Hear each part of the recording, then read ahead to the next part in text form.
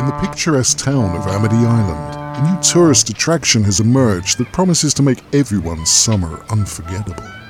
Marine biologist Matt Hooper, local police chief Martin Brody, and the rugged sea captain Quint find themselves in an unexpected partnership to create the ultimate adventure. Sharktails, where sharks and cocktails meet.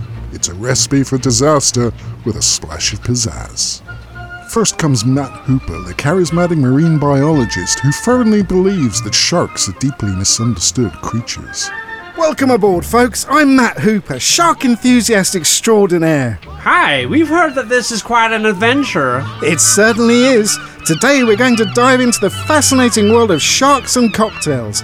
Gee whiz, sharks and cocktails, how does that work? Soon you'll be imbibing our delicious concoctions whilst also learning about sharks. I hope you remember to bring your thirst for knowledge and adventure. The Sharktails cruise is about to set sail. Do you have life jackets? I'm feeling seasick already. Next we have Police Chief Brody, who finds himself reluctantly roped into this circus of chaos.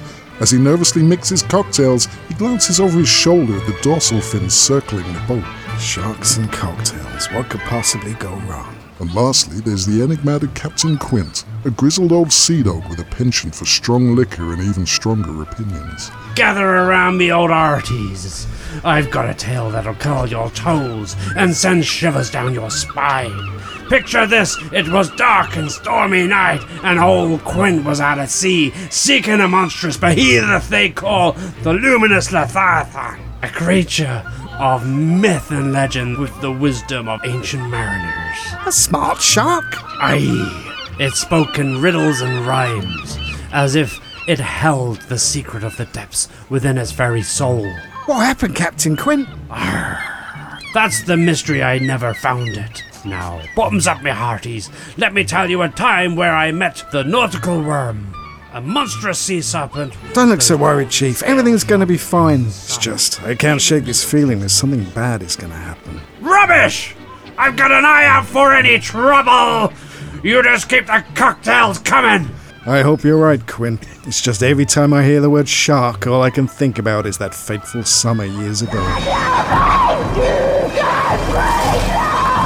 I know, lad, it was a terrible thing, but you can't let it haunt you forever. You're doing a great job keeping this town safe, and today you're no different.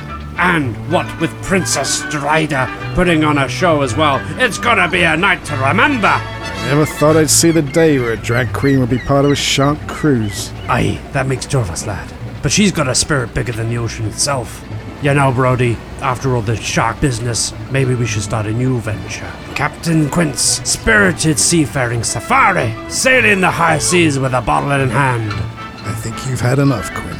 Ah, rub it! I've sailed through worse storms than this. Hello, everybody, and welcome to No Garnish. And we are celebrating our 2-year anniversary.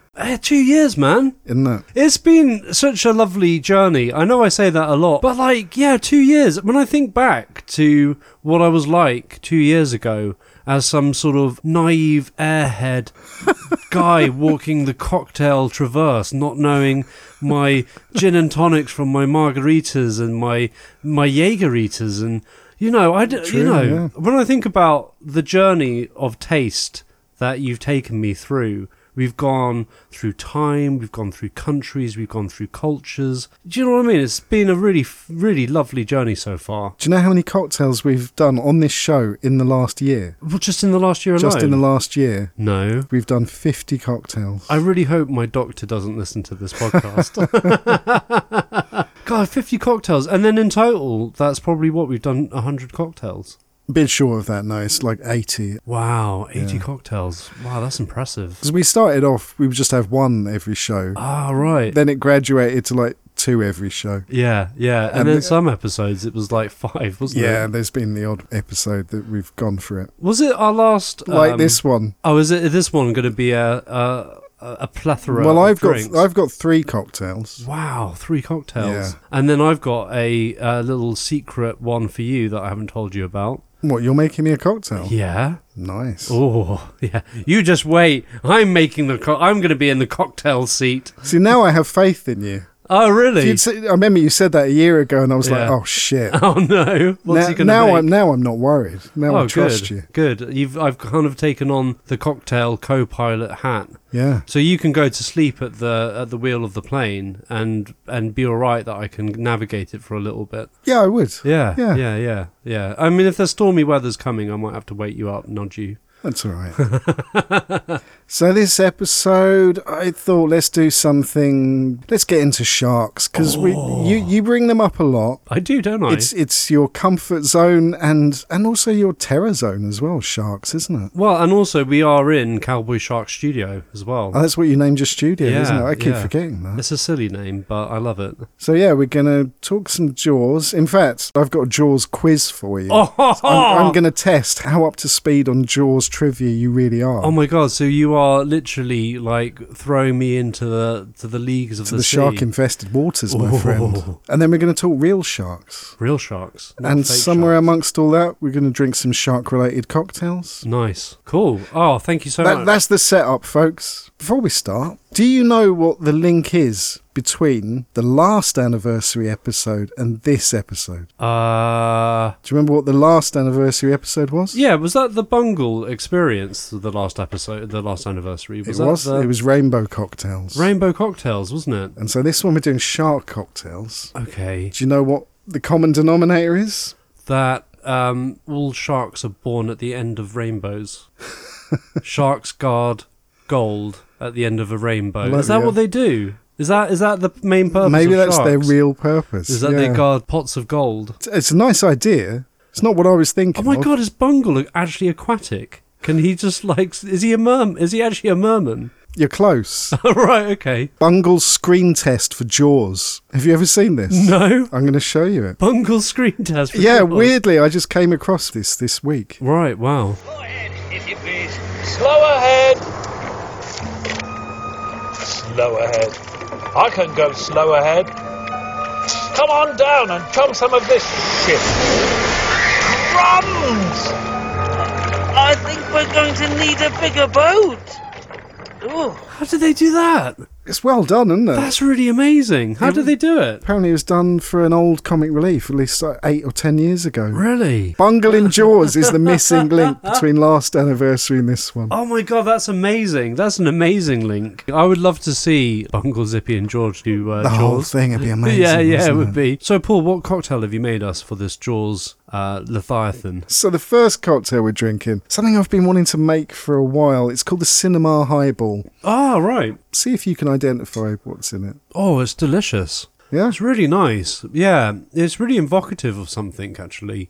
The cinema? It is. Yeah, it is actually.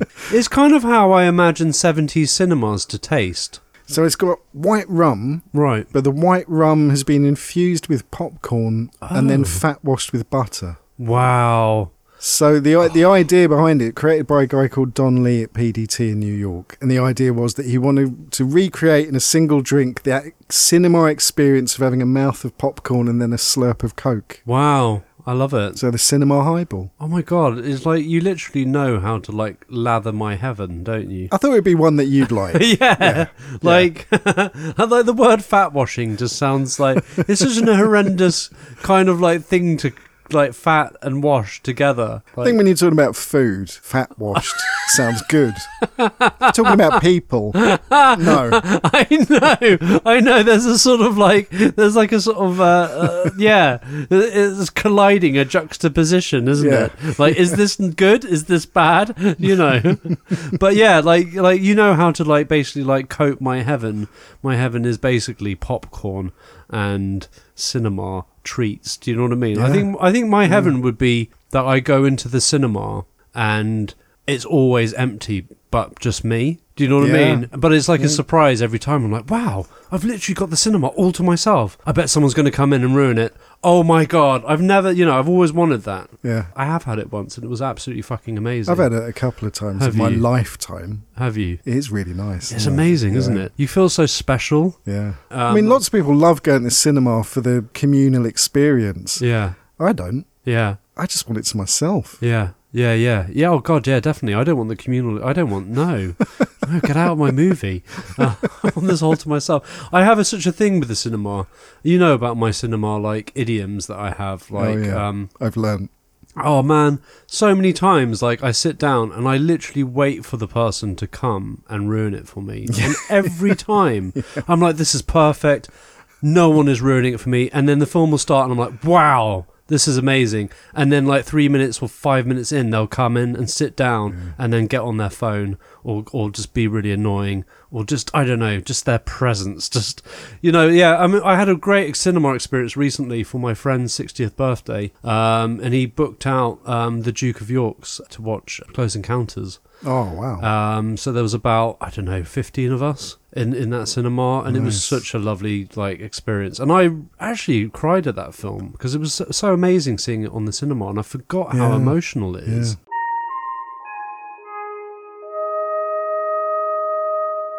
Are you ready for your Jaws quiz? Mm-hmm. Okay, so I'm going to give you a set of questions relating to Jaws. Yeah. And if you get the right answer, you will hear this noise.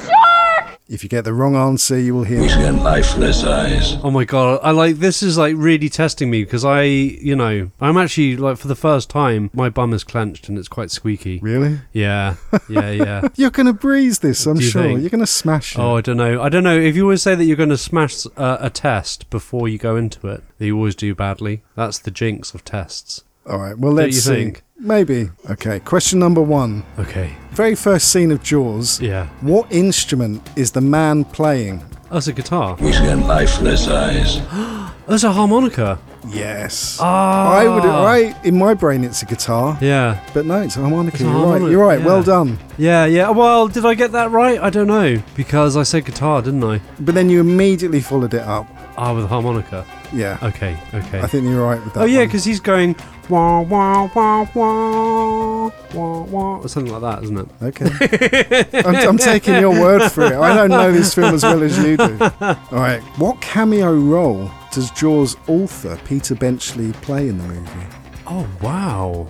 I didn't even know he had a cameo role. That's amazing. He's got a cameo in it. Do you want to guess? Yeah, I do. Is he the doctor that does the autopsy? He's got lifeless eyes. Oh, no. Who is it then? He plays the TV newscaster. Do you know there's a guy doing a news report on the dock or something? No way, and that's actually Peter Benchley. Yeah. That's amazing. Yeah. Do you know what? That is fucking brilliant, because I didn't even know anything of that. That's incredible. Right. Okay, true or false? Steven Spielberg slept with a stick of celery under his pillow while filming Jaws. I'm going to say true. Correct. Was it to stop him getting seasick? No, unlike you, who detests celery, Yeah. he found the smell of celery comforting. Is that right? So it helped calm him down while he was filming. No way, really? No. The smell of celery is comforting, so he would sleep with it under his pillow. Yeah. That is fascinating. I mean, that makes a lot of sense, because he was incredibly stressed out on that movie. Well, yeah. Again, that is one of the best things I've ever heard of Jaws. You have found some crackers, man. When we first see Quint, he's Yeah. walking into a pub. Yeah. What's the name of the pub? Is it A, Lobster Lagoon, B, Whaler's Tavern, or C, Oyster's Cove? I'm going to say the second one, Whaler's Tavern. Correct. Yeah. Oh, cool. Yeah. Well done. Nice. Okay. What kind of shark was caught and mistaken for the killer shark? Oh, yeah. Tiger shark. There's an amazing line with that guy, and it's been used in so many memes, where he goes like, "Oh, what?" See, I have no idea what you're talking about. Oh, now. really? I've never seen that. No. Oh, right. Yeah. It's quite a sort of famous little clip. From what state was the license plate that was pulled from the stomach of the first shark? That was an Illinois license plate. He's got lifeless eyes. Oh, fuck. Was it Californian, was it? No, What? Where was it from? Louisiana. Oh, Louisiana. Why did I think Illinois? I tell you what, if you can tell me the line that Brody says when they pull out the license plate, Yeah. you can have it. Okay. Do you know the line? No. He says he didn't need a car, did he? Oh, okay. No, I mean, I should have just guessed that one, right? How much money does Quint want to kill the shark? Oh, it's $5,000. We got lifeless eyes. $25,000. We got lifeless eyes. $50,000. Yeah, they're all gonna die. Quint says, I'll find him for 3, but I'll catch him and kill him for 10. Oh, shit. God, I'm doing really badly on this. You're not doing as good as I thought you were going to do, Fuck to me. be honest. Jesus. According to Quint, how big is the killer shark? It's really big. I don't know what does he say precisely to how big the shark is? Yeah, he says how long it is and how much it weighs. Oh, is it when Hooper's saying that it's like Hooper estimates 20 feet. 20 feet, and he says it's a 25-footer at least. Yes. Yeah. Remember the weight? 3,000 pounds. What's that in tons? I don't know. 3? 3 is About that 3? 3 is that 3 tons. Is a 3-tonner? Is Yes. it? Right. Okay. I'm going to give you that one. With a clue, you got it. What song do Quint, Brody and Hooper sing on board the Orca after a drinking session? Show me the way to go home, bow. I'm tired and I wanna go to bed. Correctamundo. Hey. Fill in the blank. You're blank, Quint. You know that? You're blank. You're crazy, Quint. You're insane. I'm going to give you that. It's certifiable. Oh, so you're certifiable. You're crazy. certifiable, Quint. You know that? You're certifiable. Oh, certifiable. But you know, well, I'll give you crazy. Oh, right. Okay. Wow. How many barrels become attached to the shark? 3. Technically 4, but one of them gets cut off. Oh, is that right? What was the crew's nickname for the mechanical shark in the movie? Bruce. And actually, funny enough, Spielberg says that he never called the shark Bruce. But he didn't, but the crew did. But the crew did. Yeah. Because it's always like a thing that, yeah, he named it after his lawyer, Bruce, but then Spielberg always says that he never named the shark Bruce and never named it after his lawyer. But it's like well known that the shark was called Bruce after his lawyer. Okay, final question. What are the final lines of dialogue in the movie? What, when they're swimming away? Yeah. God, I need a drink, or something like that. Like, I owe you a drink. We got lifeless eyes. Is it not? I'm never going in the water again, or something. That's much closer. Something like that. Yeah, Brody says, I used to hate the water. Hooper says, I can't imagine why. Ah, that's it, isn't it? Yeah. And now we're going to do a quick fire round. Okay, alright, okay. I'm going to give you some facts about the story of Jaws. Okay. And you have to tell me, is it from the novel, the movie, or both? Chrissy Watkins is the name of the shark's first victim. Is that the movie, the novel, or both? Both. Mayor Vaughn is blackmailed by the mafia. That's in the book. 2 kids with a cardboard fin cause a panic on the beach. That's in both. Hooper's Indianapolis speech. Oh, that's in the film. Quint's boat is called the Orca. That's in both. The shark is blown up with a scuba tank. That's in the film. Hooper goes underwater in a shark-proof cage. That's in both. Quint is eaten by the shark. That's in both. The shark leaps onto the stern of Quint's boat. That's in the film. And the line, you're going to need a bigger boat. That's in the film. Right, let's tally that up, see how Okay. well you did. 5, 6, 7. You got 7 of those right. Really? That's a very respectable score, I think. Is it? Okay. The ones you got wrong, 2 kids with a cardboard fin was only in the movie. Oh, okay. Quint is eaten by the shark is only in the movie. Oh, is it? Apparently in the book, Quint gets caught up in ropes that are caught around the shark and gets dragged down and he drowns. Oh, and he drowns. He drowns. Oh, interesting. God, that's a bit of a sad ending, isn't it? Yeah, it is, yeah. And the shark leaps onto the stern of Quint's boat. You said it was in the movie, but it's actually in both. Oh, that's in both That as was well, in the is it? novel, yeah. Oh, interesting. But okay. 7 out of 10, well done. Oh, cool. Thanks, man. Thank you. 4 to 7 points. You're swimming with bow-legged women. Yay! I That's love fine, isn't swimming with bow-legged. That's There my you go. favourite women to swim with. Do you know what I mean? If I can always choose. So a little plug, everyone. If you know that I'm a comic book artist, I work with a writer called Matt Stapleton, and we've been working on a long-running series called Hendrix that's actually now officially accredited by the Benchley Foundation, and it's a Jaws comic. And Hendrix, who's Chief Brody's second in command, is the main character in it. And the series is called Hendrix. It's by What If Stories. So the first part of it is all about Jaws, and then he basically wants to get as far away from sharks as possible, so he goes to a town called Perfection, where he meets, if you've seen the film Tremors, a land shark. And now he's just drawing at the moment, he's in Santa Carla, where obviously the Lost Boys are. So it's basically a horror movie town kind of like a ghost train, like a theme park It's a train. nice idea. It's fun. It's a really fun thing. But interestingly enough, so the whole thing about the mafia that was in the book, that's what features heavily in the Jaws story arc. Right. So because Matt really liked that element of the book. Do you know what happens to Brody's cat? I didn't even know Brody had a cat. Apparently in the book, Brody has a cat, and I Yeah. couldn't work out, because I read that at one point the mafia kills Brody's cat, and then I was trying to find confirmation of that, and then a conflicting answer where the townspeople mutilate Brody's cat. Really? What, an anger for letting the Cl- beaches open? Yeah. Wow. And then I couldn't find a definitive answer of actually what happens to Brody's cat. So if anyone, Wow. if anyone listening knows, I'm concerned about Brody's cat. Let Do me you know. think Brody's cat sounds like an indie band? Or like what happened really to does. what happened to Brody's cat? No, just Brody's Just cat. Brody's cat. That's a good indie band. Anything else you want to say about Jaws? when you This- say do I have anything about Jaws? Yeah, I've got like 3 pages of notes that I wrote Okay.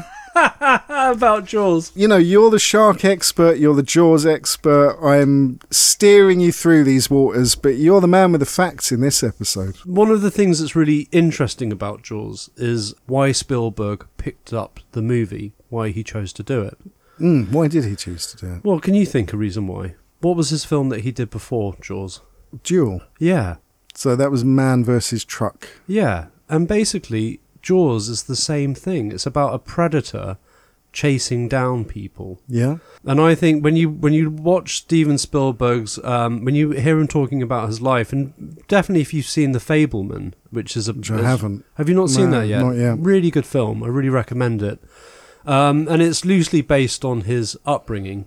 And, he had a problem with being bullied. He had a problem with being, American Jewish. His family life, his parents got divorced. They separated, in his teenage years. And he had this incredible worry about being successful. And I think Jaws and Jewel is about that. It's about him standing up to his creative demons. He had incredible fear of not succeeding, which is why he's always pushed himself so far. Okay. Where does that come from? Do you know? I think he's just an incredibly ambitious, creative person who loved film from a very, very early age.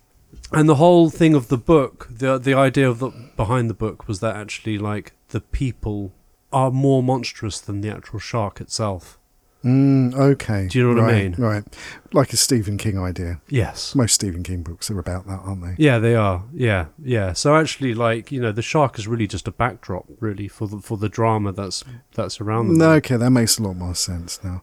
But then I still think it's interesting that he's focused on almost like the subplot then of the shark. Well, yeah, because I think he wanted to make a monster movie. Ah. Do you know what I mean? That's Right. what Jaws is a monster movie, isn't it? Yeah. And famously, the shark constantly went wrong and didn't do what it was meant to. Yeah, and the first time they took it out, it literally sank and it got Right. really badly malfunctioned, and they Was there couldn't use just one? Was there just one Bruce? They had a Bruce that was fully submersible like a submarine. They had one that was on a rail, Right. and then they had one that was like a head Right. that popped up, Right. I think, from memory. Yeah. Okay. And they had components of it, and obviously they filmed real great whites as well that they interspliced. But the thing is, Spielberg talks about how the shark breaking was actually one of the best things for the film in retrospect, even though it was incredibly a nightmare for him at the time. Because the shark was broken, he had to think of other ways of showing the shark. And actually he said, and because you don't see the shark until the very end, or halfway through the film, you see the shark for half the amount of time, but it made twice as much money as a result. Because I think it was the really clever ways of him depicting the shark without you actually seeing it that makes the film so... that still stands up today because of that creative genius, really. And there's some really interesting things as well. So the person who plays the victim at the beginning, she was a stunt actress and she specialised in open water. She specialised in water stunts.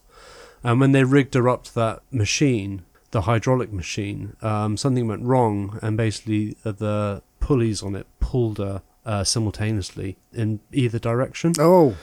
And it cracked both her ribs Bloody hell. and dragged her underwater. So when she's screaming, and she's saying, "Oh God, please help me, help me, help me." That actually is real screams of her in pain, Right. like almost drowning. And they loved it, so they kept it in because it was so convincing. There's quite a lot of things like that, isn't there? Of actresses genuinely being tortured and the director going, "Do you know, that looks great, we're going to keep that." Yeah, I think Hitchcock so. and Tippi Hedren and the Birds. Yeah, and also we covered it, didn't we, with Singing in the Rain? Yeah. The actress there, she was in tears with bleeding feet and everything.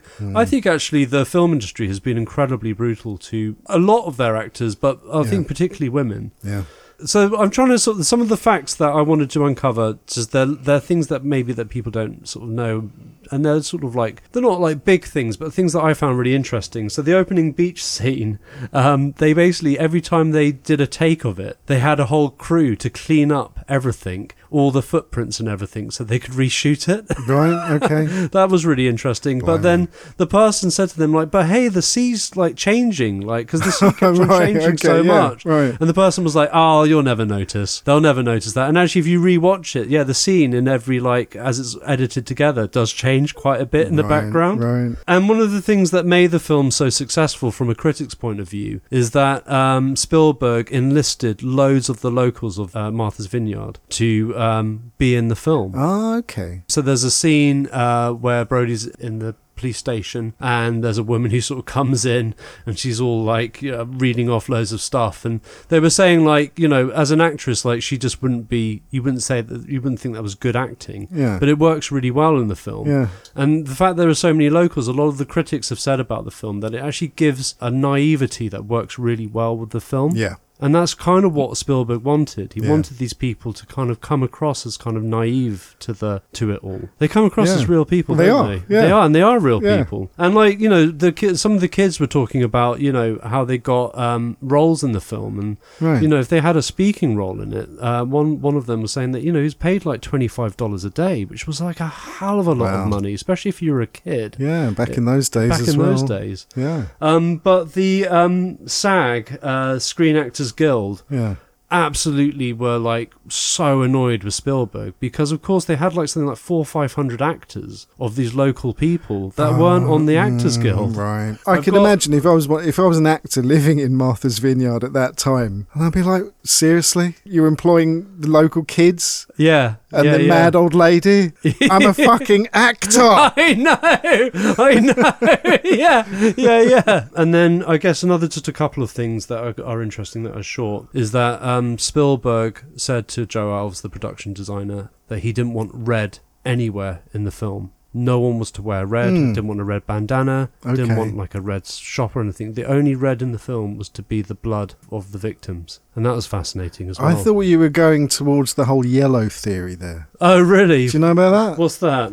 I've read accounts where it's going like, oh yeah, yellow is used really symbolically. Right. That whenever yellow appears, there's going to be an attack, a shark attack. Well, that's interesting because, the Kittner's float that he's on is yellow. The barrels into the shark are yellow. Yeah. I mean, the thing that it listed all the instances, and I'm like, okay, that does match up. I'm not sure that was deliberate. It might not be, but I don't know, Spielberg, and I think he's quite key into visual language like that, so it could be very well possible. Okay. I mean, it's interesting about the pond scene because I think that's the most harrowing death in it. I know the Kittner boy at the beginning is quite harrowing as well, and actually the original version of that is really, really gruesome. Like there's a quite a famous scene of Bruce with the mouth open and you see the boy in the mouth. Oh really? Yeah. Oh wow, I've never seen that. But they edited it because it was just way too much. Right. But I think the most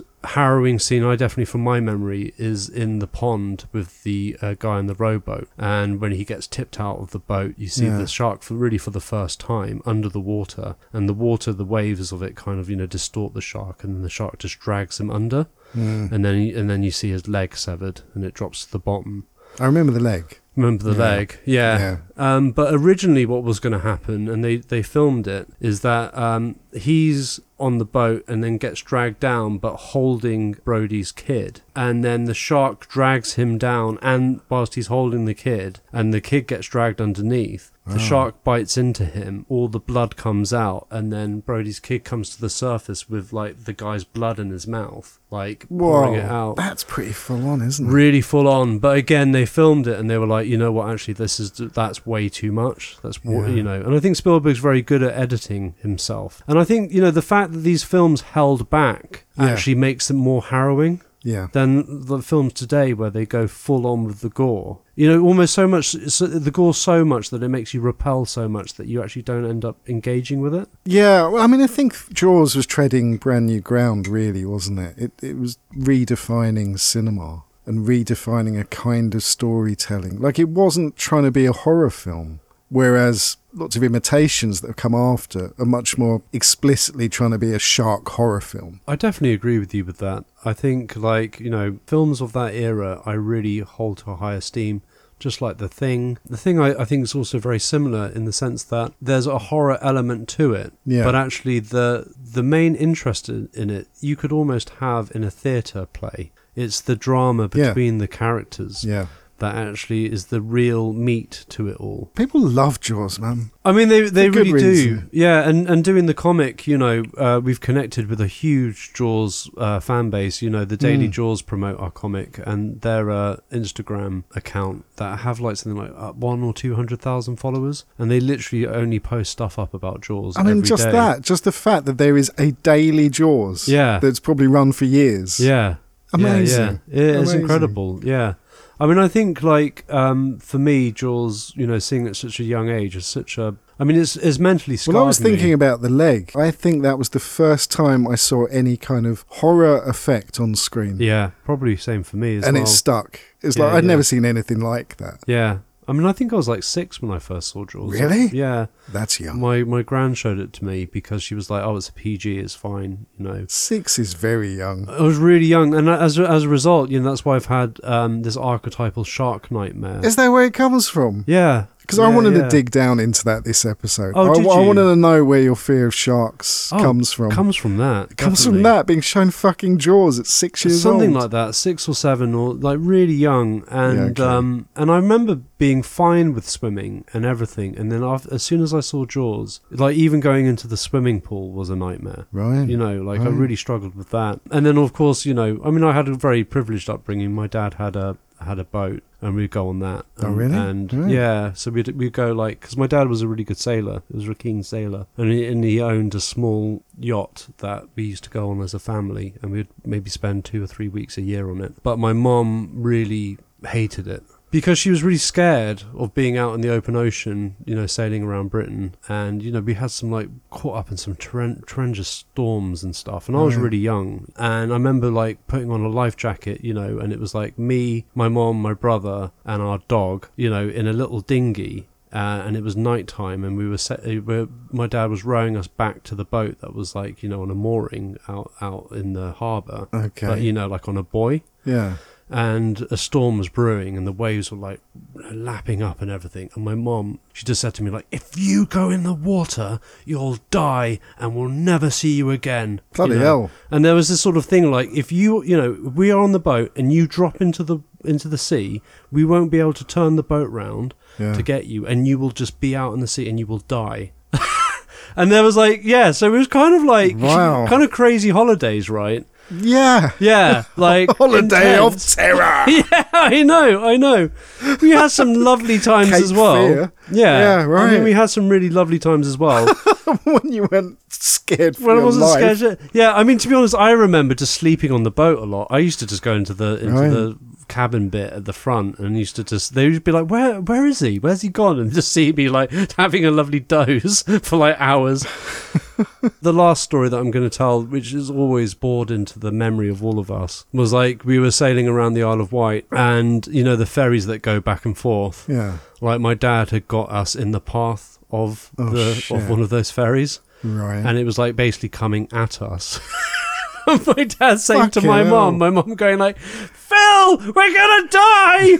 Like, ah! My dad was just said, oh, just get the barge pole and just poke us away from it. Do you know from a fucking massive What? ferry? Can you get close to those things? They just suck you under. Do you know what I mean? Everything's destroyed in its wake. So yeah, that was so that's one of the reasons there. That's another reason why I'm absolutely petrified of the sea. That all makes sense now. Does it all make sense? Yeah, those are very good fucking reasons. I mean, I feel incredibly privileged to have grown up with a dad with a yacht. Yeah. I mean, when I say that to people, they go lucky like, man. "Oh my god, you're one of those kids." Are you? Yeah, I didn't know about that. I'm very envious now. So, Paul, as it's our 2-year anniversary, I thought, as a special treat for you, I would make you a cocktail. Okay. And I picked this up at the Lewis Gin Festival a while back. Right.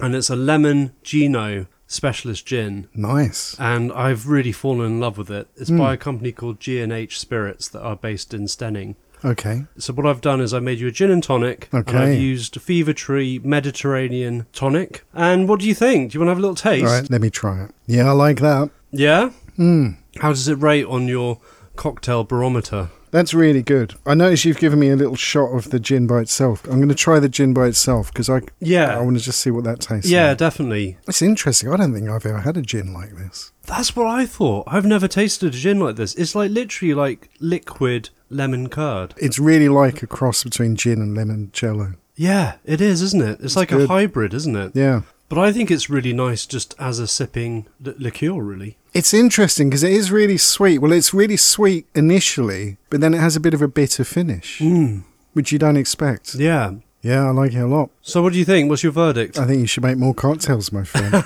Really? Yeah. Well, listeners, you know, I always think, you know, Paul is the master of cocktails, so I was a little bit actually apprehensive, wasn't I? I was a little bit jittery as I was making this. Yeah. And literally all I've done is just put ice, some Fever Tree, and a shot of this in.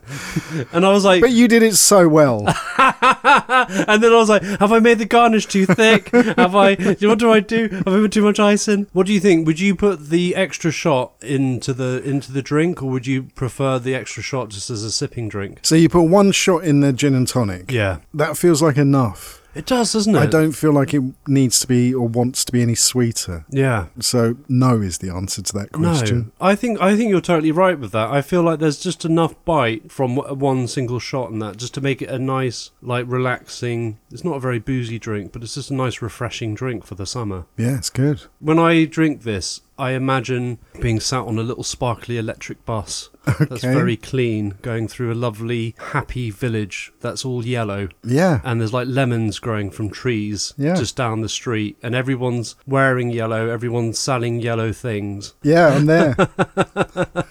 Thank you for taking me to Yellowtown. Yellowtown, yeah, everyone's wearing yellow and white. Do you know what I mean? Yeah. Like white with a yellow accent on stuff. Because I think if everything was yellow, because apparently they did that, didn't they, with mental asylums. They painted all the rooms yellow, thinking it would make everyone happy. But apparently actually yellow rooms actually makes people quite mental. Having that yellow, that light frequency constantly at you actually makes people's mental illness worse. It's all right in certain places, isn't it? Like I remember my nan's kitchen was a nice shade of yellow. Yes. And that worked very well. Yeah. But you wouldn't... No, I don't think you'd want a living room or bedroom that's bright yellow. Constantly yellow. No, too much yellow. Too much of a good thing. Too much of a good thing. Awesome, man. Thank Cool. you. And now the moment you've been waiting for. Please put your hands together for Princess Strider, Queen of the Sea. Hello, darlings. Well, well, well. Who do we have here? A bunch of brave souls out to have a fantastic time with the sharks. Who's ready to be enchanted? Well, you are in luck. Enchantment is my middle name. Get ready to dive into the sea of fabulousness. Ha ha!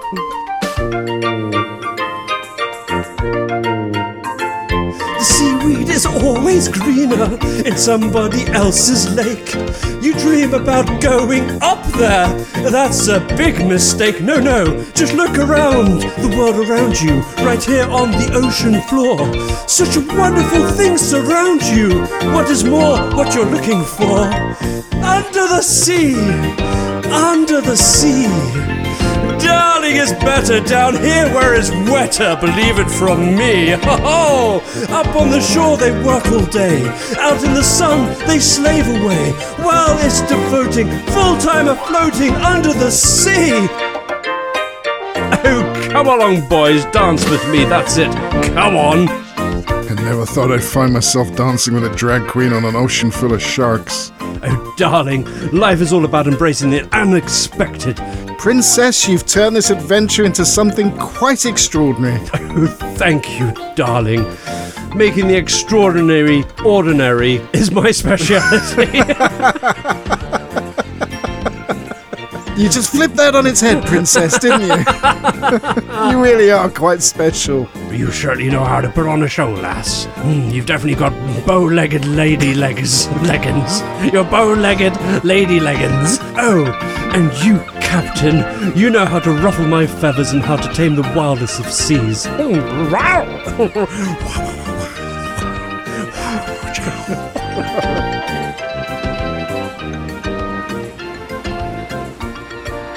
Have a go at this. This is a fish house punch. Oh, fish house punch. Yeah. Lovely. Yeah. Tell me what you think of fish house punch. This is a really old cocktail. Oh, yeah, it's kind of like tangy and twizzly and... Oh, yeah, it sort of twizzles all over the place, doesn't it? Yeah. Yeah, it's nice. Describe it to the listeners. So it's got a very, like, lemony, citrusy kind of, like, flow, hasn't it? Like, it's sort of like a flourish of, like, zestiness. Yeah. But it's also very clean as well. Mm. Yeah, it's quite unusual, actually, isn't it? It's quite an unusual drink. Yeah. 2 spirits in it. 2 spirits. Yeah. Is it whiskey? No. Is it tequila? No. Is it gin? No. Is it vodka? No. Is it? I'm literally just like... just guessing. That's what I'm doing. I'm just... But somehow managing to not get any right. I don't know. Probably the only 2 spirits you haven't mentioned. Is it? There's rum and brandy in it. Rum and brandy? Yeah. Oh, yeah. Well, of course, in Fish House as well, it's going to be rum, isn't it? There's rum, brandy. There's peach brandy in it. I know you don't like peaches. Do I not like peaches? I thought you told me before you don't really like them in a cocktail. Oh, I don't like peached iced tea, yeah. And there's tea in this. Oh, it's like a boozy peach iced tea, isn't it? Yeah. Yeah, but I like it. Yeah, good. Yeah, it's like a boozy peach iced tea. I think I've just said that, haven't I? There's quite a weird story behind this, actually. So the Schuylkill Fishing Company of Pennsylvania, they were the first angling club in North America, and they remain the oldest continuously operating social club in the English-speaking world. And this is their signature cocktail. This is their club cocktail. Can you say that again? Because I wasn't listening. I don't know if I could say that again. I'm trying to read my notes, so I'm not sure I can. It's the oldest... We're like 3 cocktails down at this point. If we managed to do anything, it's a bit of a miracle. Would you say it's the oldest social club for old people? Yeah, What? sort of. So in I'm going to give you a bit more of the backstory. So in 1732, there were a bunch of Quakers from Philadelphia who declared themselves an independent colony and built a clubhouse on the banks of the Schuylkill River, which they called the Fish House, their clubhouse. Right. And here they created their own punch, which they called Fish House Punch. Wow. Guys, and this is their drink? Yeah. Oh, well, thank you for making it oldest. And that name, Schuylkill, the way it's spelled Schuy, kind of shkui, and then kill. Here's Julie Miguel telling you how to pronounce this strange word. Oh, Miguel, I love him. We are looking at how to pronounce the name of this river, running northwest to southeast in eastern Pennsylvania. How do you go about pronouncing it?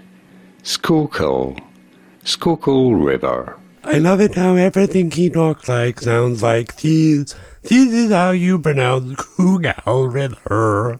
Isn't it? It's very like... I know, but I'm very grateful to him because I wouldn't have had a clue how to pronounce that. I wonder what a dinner date with him would be like.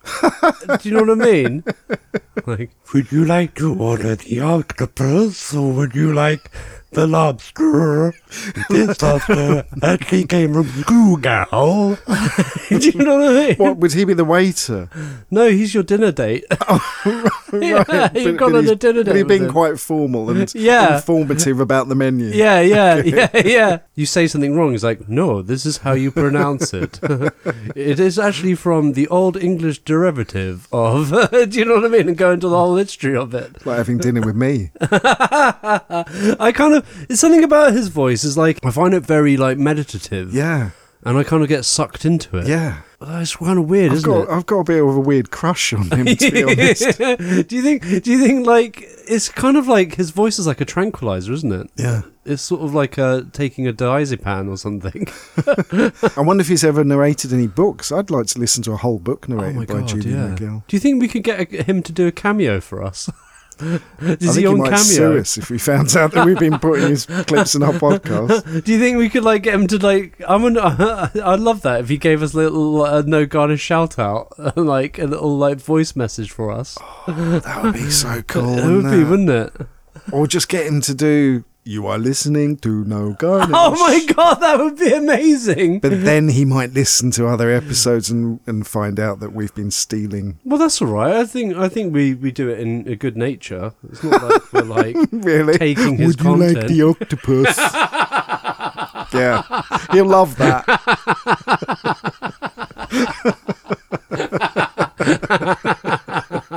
Yeah, maybe that might be a bit of a problem.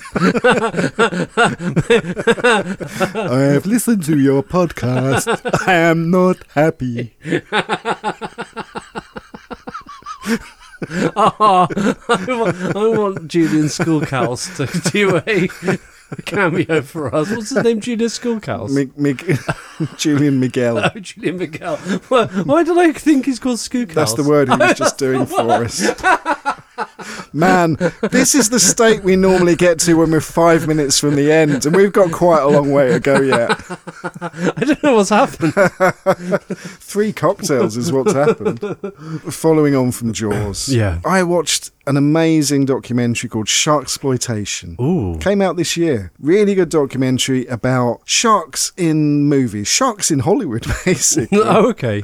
And so Jaws plays a big part in that because Yes. it totally kick-started almost an entire industry of shark movies. Yeah, it did, didn't it? Yeah, I found out about so many weird shark movies that I'd never heard of. I know you didn't watch it. You haven't had time to watch it yet. No, I haven't. Yeah. I was going to tell you a few of the ones that I discovered. Okay, yeah, We were definitely. talking about it earlier in terms of kind of thinking about modern shark films, say Yeah. the last 20 years. Yeah. You've got the kind of more serious ones, Yes. like 47 Meters Down, Yeah. and what's another serious one? That The you Reef. mentioned? The Reef. Yeah. And then at the other end of the extreme, you've got silly. Yes. Things like Sharknado and Santa Jaws, which I discovered watching this documentary. Santa Jaws. The first person that the shark kills is like a guy in a Santa costume. So the shark then ends up with Santa's hat on its dorsal fin. Wow. Through the rest of the movie. Wow. I mean, that's just bonkers. I mean, when you told me about the plot line of that, what were you saying? That there's like a candy cane that sticks out It of also ends up with a candy cane stuck on its nose like a narwhal's tusk. Wow. What, and then it kills people with that? It kills people with the candy cane, narwhal tusk, yeah. I love, like, I think my reaction when you said that was like, but the candy cane would dissolve in water. You're like, absolutely. I think that's the least of their problems.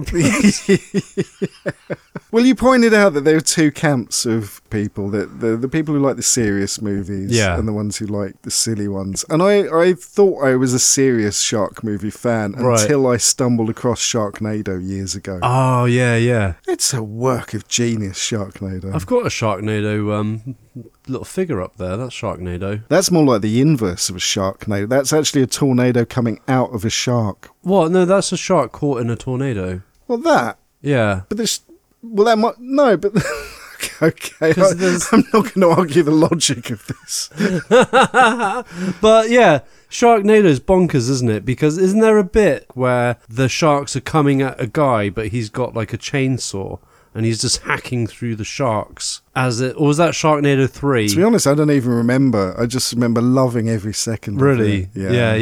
Yeah. I think that might be Sharknado 3 or Sharknado 8 or something. They've done quite a few of them, I think. People loved it. People love it, People don't loved they? it. There's quite a few now. Another favourite of mine. Apparently there was a Bollywood version of Jaws. Really? Called Atank. It's pretty much a blatant rip-off of the storyline of Jaws. Right. But the best bit in it, they recreate that first scene from Jaws. But it's all done in Bollywood song. What? Up until the point where the shark eats her.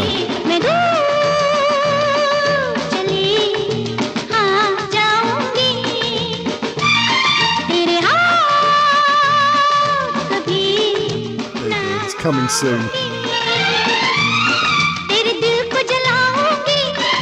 Not soon enough, but it is coming. I know! Oh my god, it's going on forever.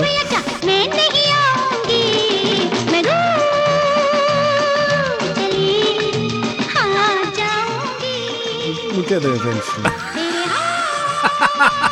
I think this has been the longest 3 minutes of my life.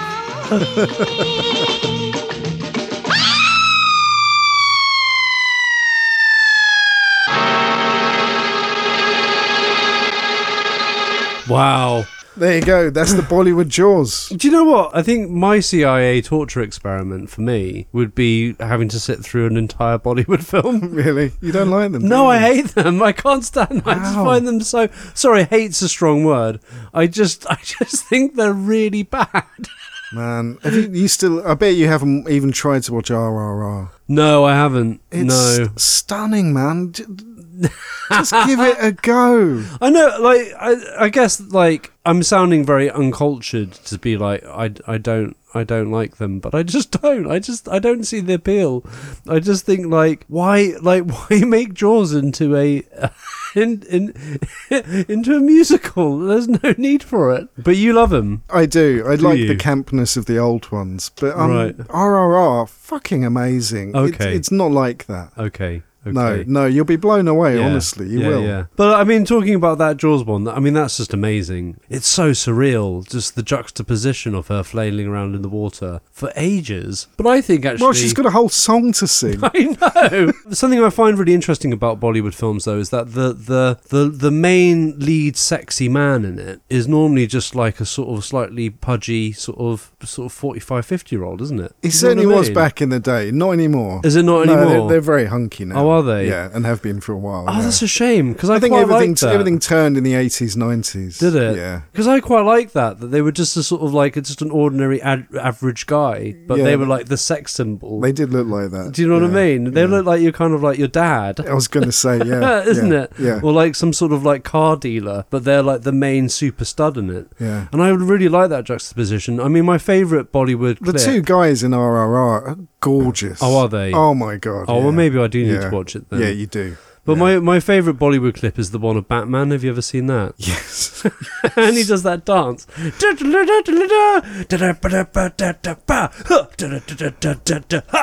I love it. Yeah. I watched that on. I can watch that on loop. So maybe my criticism of Bollywood films is maybe more to do with the naivety of it. Maybe I need to immerse myself Okay. more into it Yeah. to get into the headspace of what it is. Maybe Yeah. I don't understand what it is yet. Right. Yeah, yeah. Do you know what I mean? Yeah. Bollywood Jaws. I love it. And my last little thing about Jaws cash-ins. It's not a cash-in at all. Well, it's a reference to Jaws. The Happy Days episode where Fonzie jumps the shark. Wow. Do you know about this? Which is No. where the phrase jumping the shark comes from. No way. You know that phrase? Yeah. Yeah. So there was an episode of Happy Days in 1977, so it was only a couple of years after Jaws. Basically, I can't remember the plot of it, but somehow there's a penned-in shark in the water, Yeah. and Fonzie is going to jump over it on water skis. So what? So Fonzie's water skiing, and then he has to do a jump, but it's over a shark. Yeah, do you remember, like, around that time, you had things like Evel Knievel Yeah. jumping buses? Yeah.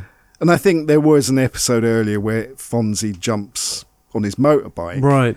But it's like, oh shit, we've done that. We're in season 5 now. You know, Right. we've done the motorbike. and- Yeah. Okay, well, what can we, we'll have him jump a shark. What? So Because he's a good water skier. what? What? When did he learn to water ski? Like, what? I don't get it. Well, yeah, it doesn't make... No, when did Fonzie learn to water ski? Yeah. No, it doesn't make any sense But at also, all. like, is the shark, like, in a tank? This doesn't make any sense either. It's in, like, a pen in the water. Oh, right. They made a pen for it to... Yeah. Right. Yeah, Fonzie jumps the shark. Why does he jump the shark? Why would he put himself at such risk? Just why? Yeah. Henry Winkler, he's such like a legend. He's lovely, isn't he? He's a Like- lovely man. And he just sort of lived in their annex, didn't he, for years? Yeah. Just lived in their attic, didn't he? Just like with his motorbike. 1950s tough who just happens to live in the attic. I know. And what did he? Was he a mechanic or something? I can't remember. Yeah. I always thought there was Yeah. a thing between him and Mrs. C. Mrs. Ah, Cunningham. yeah, there was always. Yeah. He was always winking at her, Yeah. wasn't he? Yeah. I mean, come on, you're married to Howard, Yeah. but you got Fonzie living upstairs. Well, I know. You I know, know. come on. Come on, yeah. Hey, since we're just standing here, you want to do something? What did you have in mind? Do you want to throw in some more scary shark facts? Well, I think one of the scariest shark facts that I've uncovered recently, we've talked about this before, about great white sharks getting closer to the UK. Yeah. And I think when I mentioned it last, is like, yeah, they're really close. They're like, 200 miles off the coast of Cornwall. And like, oh, well, that's quite far away. Yeah. But great white sharks have actually been getting closer and closer, and families have been warned to avoid paddling in the Suffolk River after a man-eating shark was spotted hunting for seals near Waddringfield. Isn't that crazy? So basically... Just hang on. Just say that last sentence again. The name of the place: a man-eating shark was found hunting for seals by Waddlingfield. By Waddringfield, yeah. What? So open water swimmers and boat owners have basically been told that there's a 6-foot great white shark that has appeared twice in recent days. And the shark has taken advantage of the warm waters, basically, because of global warming. So this is the Suffolk Gazette, basically. Okay. Anyway, yeah, crazy, isn't it? That is crazy. nuts. Yeah. And a windsurfer had an amazing escape when actually the shark took a huge chunk out of his board. Bloody hell. And they've looked at the bite mark of the windsurf board that he was on. Yeah. And the radial mark of it and everything. And they do think it's the same shark. It looks like it's a great white shark bite. So that is absolutely crazy. It's literally like Jaws in Suffolk. Yeah. And of course, and that's, the story of Jaws was based on the account in America, wasn't it? But yeah, I'm not sure it was a great white. I think it was a bull shark had swum up a river in America and ate 6 people. And I think 2 of them were quite young teenage boys. Sorry, do you know how many people sharks on average kill a year? I think it's like 5. Well, that's the ones that we know about. Okay. Do you know what I mean? Are there shark conspiracies? No, I just mean like how there's so many people get lost at sea. How do you know that they don't succumb to shark attacks? Oh, I see what you mean. Yeah, okay. Do you know what I mean? Yeah, surely, yeah. But I was really amazed by this story because I honestly didn't think that we would have a great white shark, a 6-foot great white shark, like swimming up a river in Suffolk. Do you know what I mean? Yeah. It's fucking bonkers, isn't it? Yeah. So more reasons why I don't go in the sea in Brighton. Do you know what I mean? Because even though it's like still a few hundred miles away or something, I'm still not going anywhere near. It just pings your childhood trauma. But as I understand it, most of the time when sharks attack humans, it's because they've mistaken them for seals or something. Or they're having a nibble to see if it's something that they want to eat. But generally humans aren't what sharks want to eat. There's not enough meat on the human. Yeah, generally, I think the information that they have now, because they've studied sharks so well, is that sharks very rarely actually attack humans. Often it's mistaken identity, isn't it? Yeah. Or when sharks have been provoked, or we haven't been reading their warning signs. Yeah. But I think there's a really interesting video, actually, of someone who swims with sharks, and she's got a tiger shark that's kind of following her. And then she starts splashing the water with her fins. And as soon as she starts doing that, the shark goes for her. And then she just turns around, looks at the shark, and the shark backs off. Because it's the splashing often is the distress signal. And sharks are opportunists. Yes. So, yeah. You know, and apparently if you stare at like a great white or something and keep its gaze, it won't attack you as much. Yeah. Good luck. Good luck. That's like that thing about, the way to, punch a bear in its nose. Yeah. It's like, I'm not going to be standing there trying to punch a bear in its nose if a bear is coming for me. I'm fucking running. Yeah. Which is probably the worst thing to do, but I'm not sure it's that much worse than trying to punch it in the nose. Well, running is the worst thing because I think bears can run at 30 miles an hour, can't they? But what my mom always told me about bears is that, if a bear's chasing you, run downhill. Run downhill. Yeah, because their legs are like shorter at the front, so they can't run after you. It's all right if you can find a hill. I know. There aren't any hills. But I've seen bears run down hills pretty damn fast. I don't think that stands up. And go up trees. I think if a bear's coming for you, odds are you're pretty fucked, aren't you? Well, that's what you're supposed to do. You're supposed to punch a shark in the nose, aren't you? Because that's where all its senses are. But if it's a fucking great white shark that, is the size of a bus, and its jaw is like, will envelop all of you, how the hell do you touch its nose and it's swimming at you at 30 miles an hour? Yeah.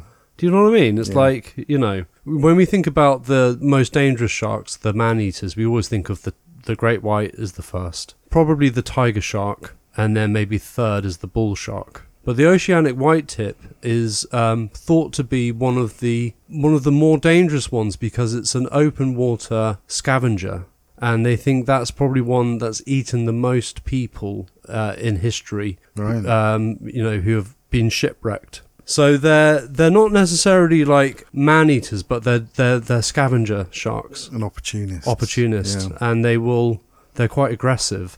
But because they don't look scary, they never appear in films because they've got these very, very big fins. And they've also got quite placid-looking faces. They're actually quite caricatured.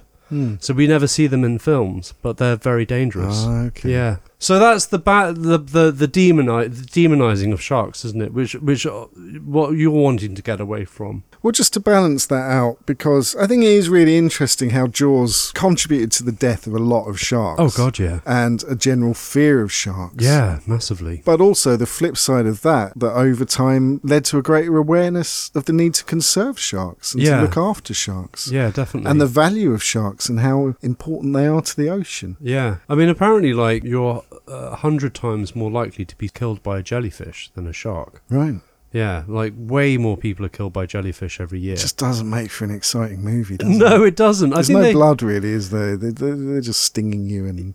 I think jellyfish are scary. I think they're kind of weird. They're kind of alien-like. Yeah. But they don't have any... they're not predatory, are they? Like a shark. Also, I think like a great white looks pretty terrifying. It does, yeah. Like it has a sort of, meanness about it, doesn't it? It's quite demonic. Do you know how old sharks are? Millions of years. Yeah. Billions? No. Okay. But take a guess. They're around at the time of the dinosaurs, weren't they? They're before dinosaurs. Before dinosaurs? Yeah. Okay, that makes sense. They're actually older than trees. Wow. Yeah. Okay. So sharks are one of the first early vertebrates to evolve. Basically, like a jaw was evolved from cells that eat other cells. Right. And a jaw is just another way of eating another cell. Yeah. Okay. Do you see the evolutionary process of it? I do. And it's quite fascinating with shark skin, how when you look at a shark skin under a microscope, it's just lots of little teeth. Is it? Yeah. Oh, that's weird. Yeah, it's really weird. Like sharks are fractals. Yeah, like everything about them is teeth. What were your facts that you wanted to bring up about shark conservation and stuff? I mean, I was staggered to find out how many sharks are killed each year. Oh my God, yeah. What was it? I was looking at the Humane Society, their website, and 60% of sharks are threatened by overexploitation because humans kill 100 million sharks annually. That doesn't even sound possible. On the podcast I listened to today, they actually said 250 million a year. Really? Right. They said 70 million a year are killed purely just for their fins. Yeah, the fins used in shark's fin soup, aren't they? A delicacy in China, Taiwan and in Southeast Asia. And it's just totally barbaric, really. And the fact that the fins aren't there for even taste. No. It's just texture of the soup.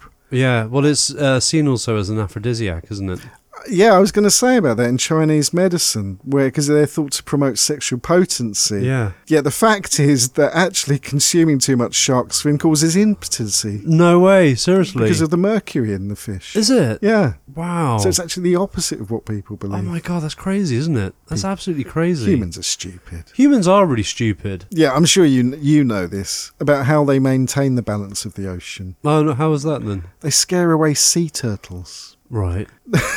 Which is like, what? Without sharks to scare them away, sea turtles will tend to overgraze on seagrass. Right. And seagrass meadows are a crucial habitat for lots of fish and shellfish and birds as well. Oh, interesting. So without sharks to scare them away, they would just overeat that stuff, and then all the other little creatures who live in the grass, they'd have nowhere to live. Right. I like that fact. So that's the main reason why they're important for the ocean. That's really interesting what you're saying about the seagrass, because that's the same thing about when they reintroduced wolves into the Yellowstone Park. And we talked about that in a previous episode. Yeah. So it's really important, the whole ecosystem is so finely balanced by these apex predators. And it's really worrying that we're losing them so quickly. Without humans, everything just does find its own balance. It really is humans that fuck everything up. Oh, it is. We Absolutely. we really do. I found out about the extra sense that sharks have, which is very cool as well. Oh, yeah. You know about that? What's that? The ampullae of Lorenzini. Oh, wow. So the ampullae of Lorenzini is an extra sense, an electromagnetic sense that sharks have. Yeah. So it allows them to detect the electromagnetic field emitted by the movement of living animals. Wow. Great whites are so sensitive that they can detect variations of 0.5 billionth of a volt. Wow. At close range, this allows the shark to locate even immobile animals by detecting their heartbeat. Wow, that's incredible, isn't it? That's amazing. I mean, that's an evolutionary kind of predatory kind of tactic that's just like on another level. You can sense the heartbeat of another living creature. Yeah, and for probably for miles as well, right? Or for quite a long way. I mean, makes me really terrified that if I ever get stranded in the ocean, because it's like, how do you hide? Yeah. Your heartbeat's like going like fucking crazy. Yeah. Stop my heartbeat! Shit. Here's my final question to you about sharks. Where do sharks go on holiday? I want to say something really funny, but I can't think of anything. It sounds like a joke, and I've set it up as a joke. Yeah. But the White Shark Cafe. Right. That's the name of a remote mid-Pacific Ocean area halfway between California and Hawaii. Yeah. And that's where great white sharks, go in the winter and spring. Yeah, I don't think anyone really knows why they go there. Yeah. They've just observed that they do. There's this area called the White Shark Cafe, and that's where sharks hang out in spring and winter. Oh, wow. How old do you think the oldest shark is? How long do you think one of the oldest sharks lives for? 100 years? No. By 100 years is not even reached its sexual maturity. Really? Yeah. 500 years, roughly. 500-year-old sharks? Yeah, the Greenland sharks live for about 500 years. I was thinking actually about, and I don't know the answer to this, I don't know if you know the answer to this, about sleep. Do fish ever sleep? Or just a fish constantly conscious? Do you know? Oh, no, they sleep. They do? Yeah. Sharks sleep as well. Yeah, and have you seen whales sleeping? That's fascinating. No. Yeah, when whales sleep, they sleep vertical. Oh, wow. Yeah, and they're like pillars. I don't think they sleep for very long. I think it's like 15 minutes or something. But they're literally these massive like vertical pillars in the ocean. It's really surreal. I mean, that's fine if you're a whale. No one's going to fuck with you, are they? Well, I guess not, yeah. But if you're some little fish, you just want to nap. That's it. You're shark food. Well, yeah, definitely. There's actually like sharks. There's a barnacle that actually eats sharks, and it's a particular type of barnacle that's evolved to have little teeth that attaches onto the shark, and it will just latch on, and it will just be there forever.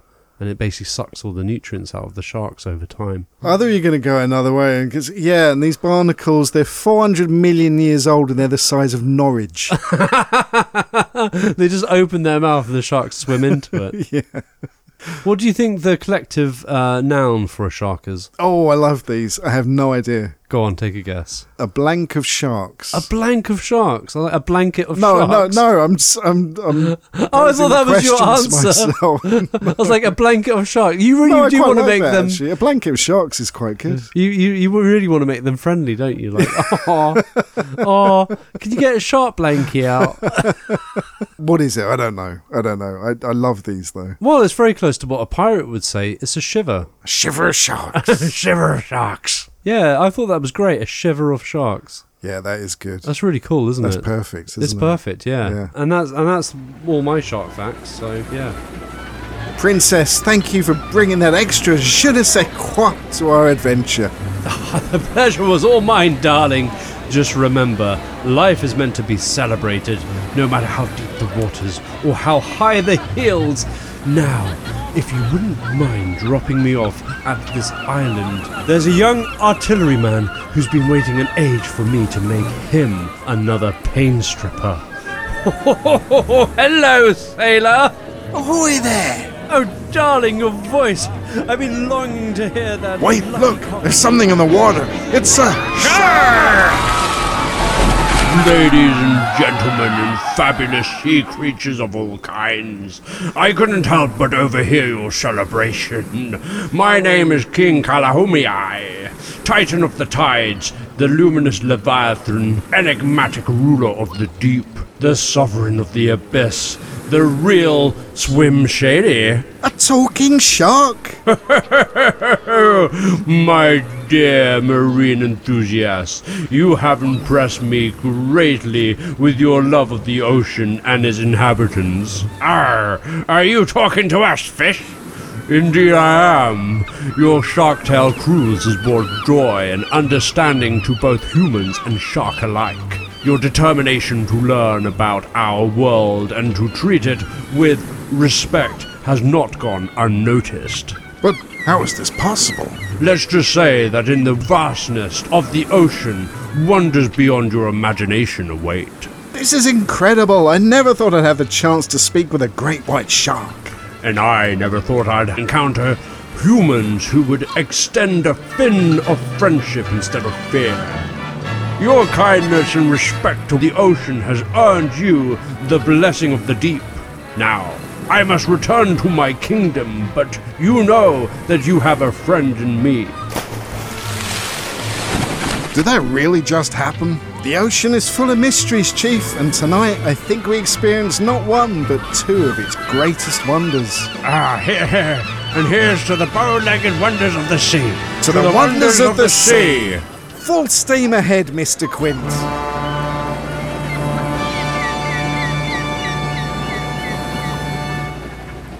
Is this our third and final... No, it's not our third. It's our fourth and final cocktail of the evening. God, we've really gone for it. We always go for it on the anniversary episodes, though. We do. And unlike last time, where I thought I was saving the best till last anniversary, and you hated the last one. Oh, yeah. I really have saved the best till last. Ah, brilliant. This is a tiki cocktail. It's another Don Beach cocktail called the Shark's Tooth. Ooh, I like the name. From the 60s, 1960s. Wow. It's got Barbados rum, it's got Jamaican rum, some pineapple juice, some lime. It's quite simple. Okay. Very rum forward. Ooh. This is one of my all-time favourite tiki cocktails. Wow. I love the Shark's Tooth. Do you? Oh, wow. I can't wait. Okay. I've built it up, so I hope you like it. It looks delicious. Ooh, wow. God, that's got a bite to it, hasn't it? It's lovely. Yeah. Yeah, it's a nice, punchy, tenacious tiki cocktail, that. Yeah. It's quite creamy as well. The pineapple juice, nicely frothed up. It's not a lot of pineapple juice in it, only half an ounce. It's got quite a woody feel to it. I'm kind of imagining, like, being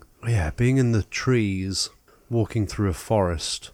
And as I'm walking, I'm hearing, like, vroom, vroom, vroom, vroom, vroom, vroom. I'm like, what is that sound? And as I get closer, I'm sort of smelling sawdust in the air, like fresh pine sawdust. And then I go, vroom, vroom, vroom. And there's two, like, hunky men with their shirts off, sawing a tree. And there's like a sort of a wood mill nearby them, Right. like an old, like in the oldie times. And as they're sawing it, they're getting sweatier and sweatier, but you get that lovely sort of zestiness from it. Yeah, that's my metaphor. It's a zesty, sory, fruity.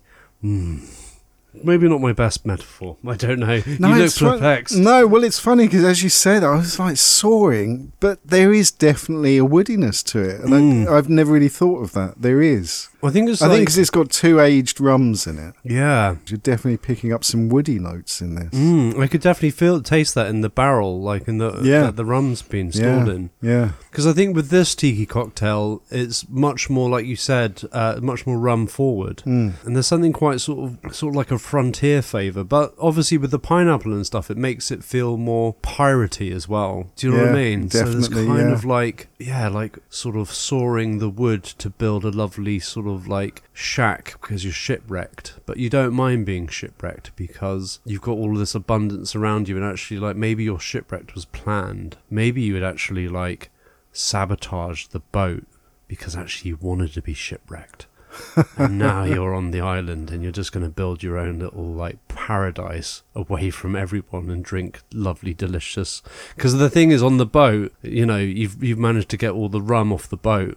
Yeah. You're just going to spend your days getting really drunk on a lovely like tiki island. The drink and your description, I'm there. I only discovered it fairly recently, this one. I think it's straight in my top 3 tiki favourites. This and the Pearl Diver, and I'm still umming and ahhing about what the third one would be. Oh, is it really? Still leaning towards the Aku Aku zombie. Oh, really? Of all the zombies. I mean, one of my favourite tikis was from the very early one with the Kingston sound system. I really enjoyed that. Modern tiki. Yeah, yeah. Okay. I do remember that one still. Yeah, I do. Yeah, it's not in my top 3 though. I think it's great, but it's not my top 3. This, because I like aged spirits, and this really brings them to the fore and doesn't bury them under too much juice and sugar. Yeah, it's got a lovely layering of tones in it. Like every time you take a sip, you actually like uncover a few of those layers. I think one of the secrets with this, it does use expensive rums. Oh, really? It's not cheap rum. Oh, interesting. There's like, the 2 bottles they used in this, one was 50 quid. Really? So it's pricier rum, but worth it. Yeah, that's why I splashed out, because it's a good cocktail. It's worth putting good rum in it. Right. It makes the difference. I can really taste that. The richness of the rum, I think, is the thing that makes me want to take another sip. What I'm experiencing, like what I'm starting to sort of be able to taste now in the different types of alcohol. And I can definitely taste that the more cultivated, more cultured sort of rums and alcohols that you put in, they do have that fullness of flavour that kind of just tantalises your tongue in a different way. Good end to the last year, good beginning to the next year. Yeah, definitely. So before we wrap things up, well, we need to find out what last week's mystery cocktail and clue was. Yeah, so Princess Strider's taking a bit of a holiday this year, isn't she, for our anniversary? So we're not doing a Who Wants to Be a Cocktail. No. This time. But I think, we've had a full fact show anyway, haven't we? Fact or fat? I think I said both. I definitely feel like we've had both, yeah. A full fact. Okay. It's been a full fact factory or fat. A full fact factory. Yeah. Yeah. Okay. So so she's taking a well-earned break. You know, she works tirelessly. But for last time's Who Wants to Be a Cocktail? The cocktail was the Perfect 10. Do you remember what was in it? Remind me what was in it. Yeah, Tanqueray 10 gin, dry vermouth, and a zest of pink grapefruit. Oh yeah, because I was saying it's like a martini with a grapefruit twist. Yeah. So Perfect 10, and if you got the cryptic clues right, you were thinking of the band Pearl Jam. Okay. And their first album was called 10. Right. And many, like me, consider it to be a perfect album. So the Perfect 10. Can you now explain all of the clues, but sing it like Eddie Vedder? Ah, well, that's very interesting that you said that. Right. Also, just before I do that, one of the cocktails before... I'm just sitting back and going to enjoy this. Go on. One of the cocktails before was, if you remember, red wine and a shoe. But that wasn't really the cocktail, but that was one of the cocktails before. And in 2014, Eddie Vedder, it was on a lot of the media... had drunk, wanted a drink, but didn't have anything to drink his wine out of on stage. So a fan, I think this was in Sweden, said, "You can have my shoe," and he poured his wine into the shoe and drank it on stage. Well, that's just showing off, isn't it? What's wrong? You could have just drunk out the bottle. I know, but it's rock and roll, stars, man. It's rock and roll, isn't it? So, yeah, originally I wrote the first cryptic clue as a homage to their song Alive. Okay. And I was imagining it as freezing, writing a message on the back of the surfboard, waiting for the new even flow of concrete to hear it again. Yeah. Ooh. Oh. Hang tight as I set sail from the Green River, snapping my mother's love bone in the hope I'll ever better burn. Nothing came from another man again. Ooh. Oh, praying. Well, I pump gas, listening to the bad radio. Never once ever felt so light, hearing the footsteps in the mammoth sound. Hear it again. Ooh. Oh. Yeah. And but like there was a great video I saw of like what what Pearl Jam sounds to people who don't listen to Pearl Jam. Oh, feeling, maybe he'll see a little. Now there's on the toe that's never understands the weather of a few through the tween all the better Saturdays. So I'll go through it. So please do, in a little bit more of an easy way to listen to. But yeah, so the first one, freezing, writing message on the back of my surfboard, waiting for the even flow of concrete. I just can't stop hearing him singing this now. Okay, right, explain that. Go on. Yeah. So writing messages on the back of his surfboard. Well, famously, he got the lyrics for Alive whilst on his surfboard, waiting for the waves to come. Oh, right. The lyrics. I didn't even know he was a surfer. Oh, yeah. Eddie Vedder's a massive surfer. Is he? Right. Yeah. Right. He was listening to the tape shortly before going surfing when lyrics came to him. He then recorded the vocals of 3 songs, Alive, Once and Footsteps, in which he later describes as a mini opera. Wow. And also the name Pearl Jam. So the reason why I chose Pearl Jam is because we did the Pearl Diver. That bit makes sense. And the name Pearl Jam, there's lots of reasons to why people think that they named this, but this was the best one that I could find. All right. Pearl Jam was a reference to his great-grandmother Pearl, who was married to a Native American and had a special recipe for peyote-laced jam. Do you know, I thought, is this where that's going? And that's exactly where it's going. Yeah. His nan's jam. His nan's jam. Right. Yeah.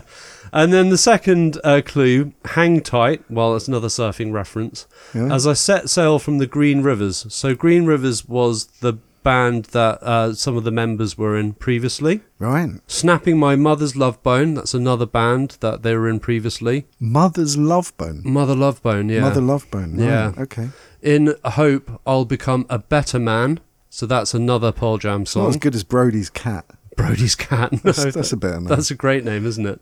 Anyway, sorry. In Hope, I'll Become a Better Man. So that's a Pearl Jam song. From a Nothing Man. That's another Pearl Jam song.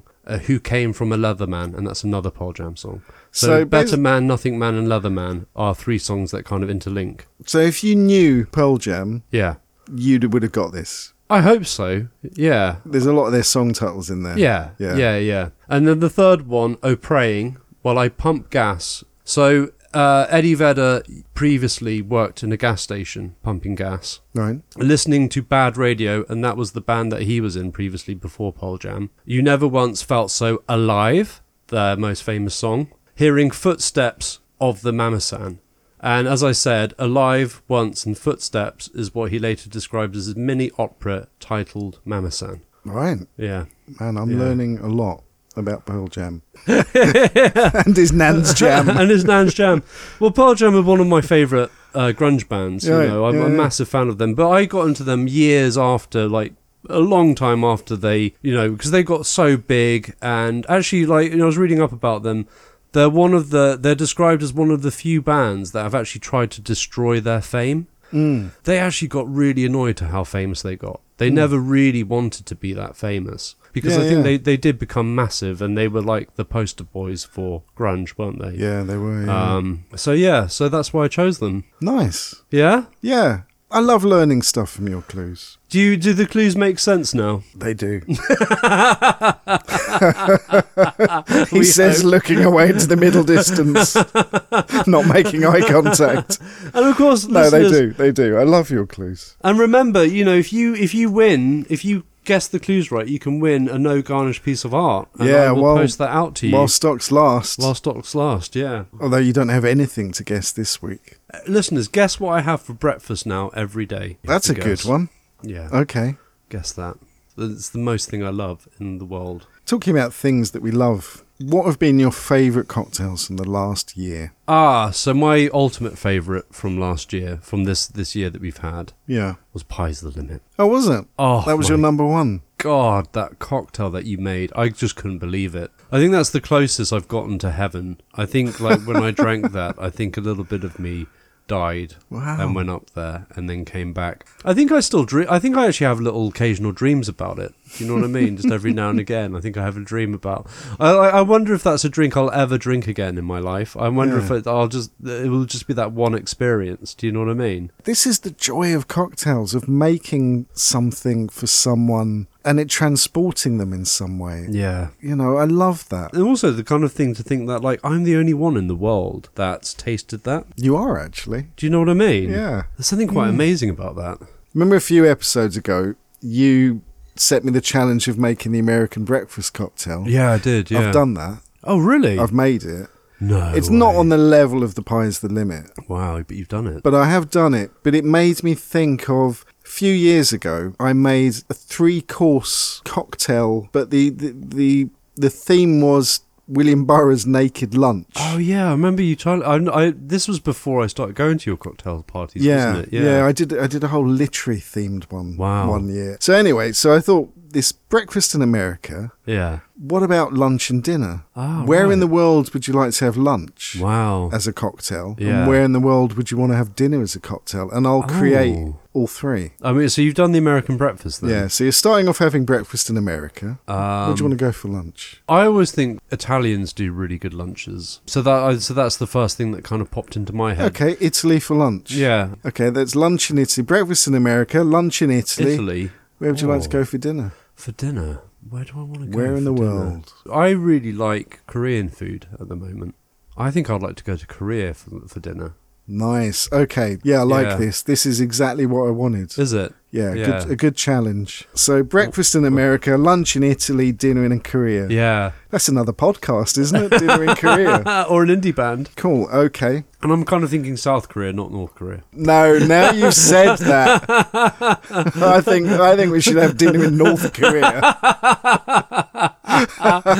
Don't think that would have occurred to me, but now it has. That's all I can think of. Like the cocktail comes in like a little military jacket.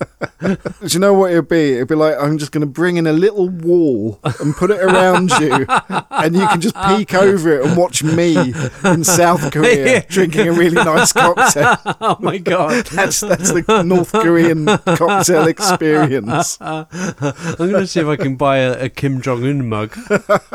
I've got like broth in a Kim Jong-un mug and a row of nuclear missiles behind you. Yeah. Oh my god, that'd be amazing. Or just like a little nuclear missile like headdress. Did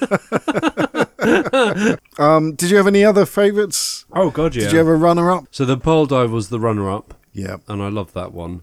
And it was a toss-up between the Stay Puft Marshmallow Man. Okay, right. That surprises me, right. Was it the Stay Puft Manhattan? I could never. You did say it.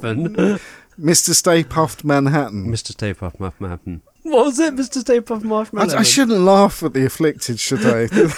That's so mean of me. What did I say? It's Mr. Stay Puft Marshmallow, Mr. Stay Puft Manhattan. That's it, Mr. Stay Puft Manhattan. So yeah, the Stay Puft one. Yeah, cool. Okay. I really love that one. You know, I still think about going through the doors of a New York building, Deco building with the gold lions, and there was something really like I really love the Manhattan. It's one of my favourite cocktails in general now, and I've had a few since then, but that's one. I think it's just because it's like toasted marshmallow goes so well with it. It's the garnish again, isn't it? The garnish is the thing. It's so funny because it's like no garnish. Yeah. But like strangely enough, I'm finding that like I think the way that you do a garnish is so complementary to the drink. They're lovely to look at and they do decorate the cocktail, but they always add another element of flavour that is a component to it. And that's another one that you created, wasn't it? Yeah, it was. Yeah. I think it's because I'm actually not very good at doing the decorative garnishes. Do you think? So when I do them, it's like, well, it better mean something. It better mean something. But I wish I was. It was one thing that I really wish I was much better at, is making really pretty decorative garnishes. I know what you mean. I'm not very good at it. I know what you mean, but I feel like that as well. Like, you know, I'm an artist and I'm really cack-handed with doing craft. I remember like trying to paint the little miniature figures and stuff, and I was just crap at it, you know. And that surprises me. Yeah, you think I'd be good at it, but I think it's a different type of. It's like a different skill, and it's actually a skill that you have to acquire over a period of time. Yeah. Doing miniature stuff, I don't think it's something that's innate. You do actually have to learn how to do it. Which were your favourite? Pearl Diver, man. I love the Pearl Diver. That was your favourite. Yeah, but a nod to the Slow Gin Switch. Quite pleased with that. And Paper Plane and Jungle Bird are like all-time favourite cocktails, but Pearl Diver is one that I've discovered this year while being doing the show, so that's going to be my number one. Oh, okay, yeah, that's good. Right, let's spin the wheel of mixed fortune and find out what we're going to drink next episode. And it's landed on the Pimm's Cup. Ooh, the Pimm's Cup. Yeah. That's interesting because I love Pimm's. And I think it's a real kind of like British thing, isn't it? Pimm's and Wimbledon. And the last thing to do is, it's all the usual bollocks. Hey! Like, subscribe, share, put us on Facey Face, come to Instagram. Let me thank Lord Herc for his illustrations, from which we have made some little animated toons that you can find on YouTube. Oh my God, so we have branched over into the YouTube. Yeah. We are in YouTube. We are in you firmly. Yeah, it's amazing. And thank you so much, Lord Huck. I love your caricature of me as well. That's just so cool. He was worried that he was going to offend you with that. Well, I know, I love it. I mean, anything to tickle my vanity is great. You know what I mean? That's what I told him. Cheers. Cheers. Deepest blue is my hat is like a shark's fin. Deepest blue is my hat is like a shark's fin. Deepest blue is my hat is like a shark's fin. Deepest blue is my hat is like a shark's fin. Deepest blue is my hat is like a shark's fin. Deepest blue is my hat is like a shark's fin. Deepest blue is my hat is like a shark's fin. Deepest blue is my hat is like a shark's fin. Deepest blue is my hat is like a shark's fin. Deepest blue is my hat is like a shark's fin. Deepest blue is my hat is like a shark's fin. Deepest blue is my hat is like a shark's fin. The luminous Leviathan.